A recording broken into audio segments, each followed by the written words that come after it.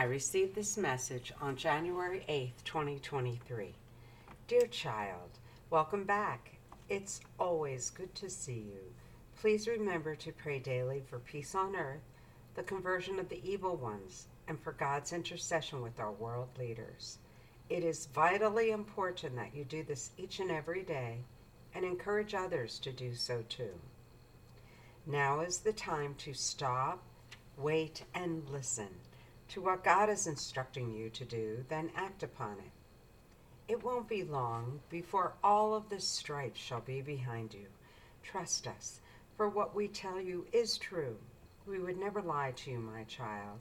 Much better days are coming, filled with peace, joy, love, and happiness. Your world is changing at a rapid pace. Watch as it all unfolds. Soon, oh so very soon, you shall see an end to all wars, poverty, and disease. Soon you shall see peace on earth and Christ's second coming. Look forward to these days, for they are quickly approaching. The time is coming when all of mankind shall love God with their whole heart and soul and love their neighbor as themselves.